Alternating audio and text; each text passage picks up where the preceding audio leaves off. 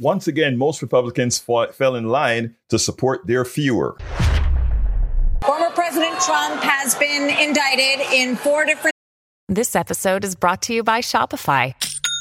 Forget the frustration of picking commerce platforms when you switch your business to Shopify, the global commerce platform that supercharges your selling wherever you sell. With Shopify, you'll harness the same intuitive features, trusted apps, and powerful analytics used by the world's leading brands. Sign up today for your $1 per month trial period at shopify.com/tech, all lowercase. That's shopify.com/tech.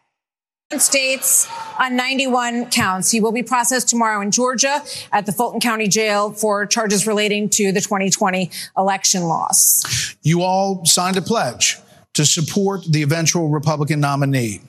If former President Trump is convicted in a court of law, would you still support him as your party's choice? Please raise your hand if you would. Governor Christie, you were kind of late to the game there, but you raised your hand? No, I'm doing this. Look, I'm doing this, not this. Look, here's the bottom line. Someone's got to stop normalizing this conduct. Okay? Now,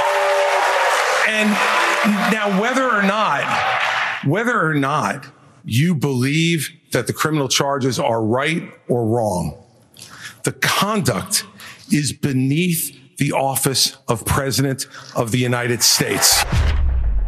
One would think by now the cult would be broken. After all, the guy is damaged. The guy is likely going to jail, but they just can't give in.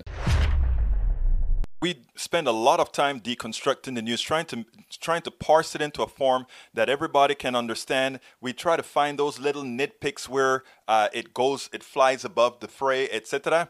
If you really like these videos that we do, I want to ask a big favor. Please go ahead. Number 1, subscribe to our channel. And number 2, please join if you can. Thank you so kindly for watching. Keep watching. Please remember to share. We must populate the entire internet with our progressive message, a message that we know is what most Americans say that they want. So help us, please join.